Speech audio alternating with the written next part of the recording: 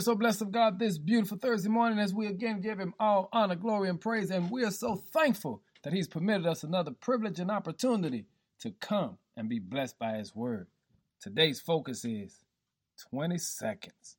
Many of you know that we do what's called 20-30. That's when we try to spend at least 20 minutes a day for at least 30 consecutive days of uninterrupted time with the Lord.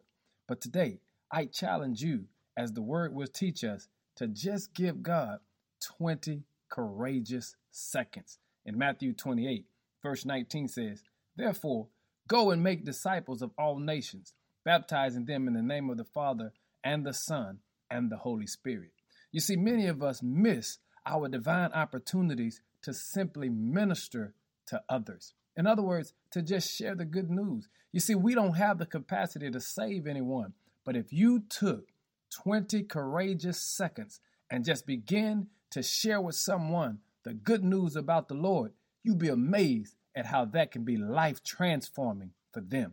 20 seconds. That means on the other side of that awkward conversation could be the difference between someone going to hell or heaven.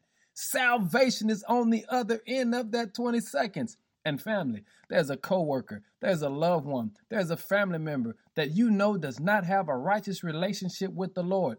And all it takes is for you to open your mouth for 20 seconds and explain to them how good God is and how good he's been to you.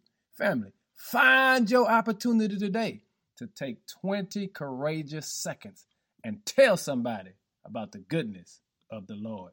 Be blessed and give God 20 courageous seconds. In Jesus' name, amen.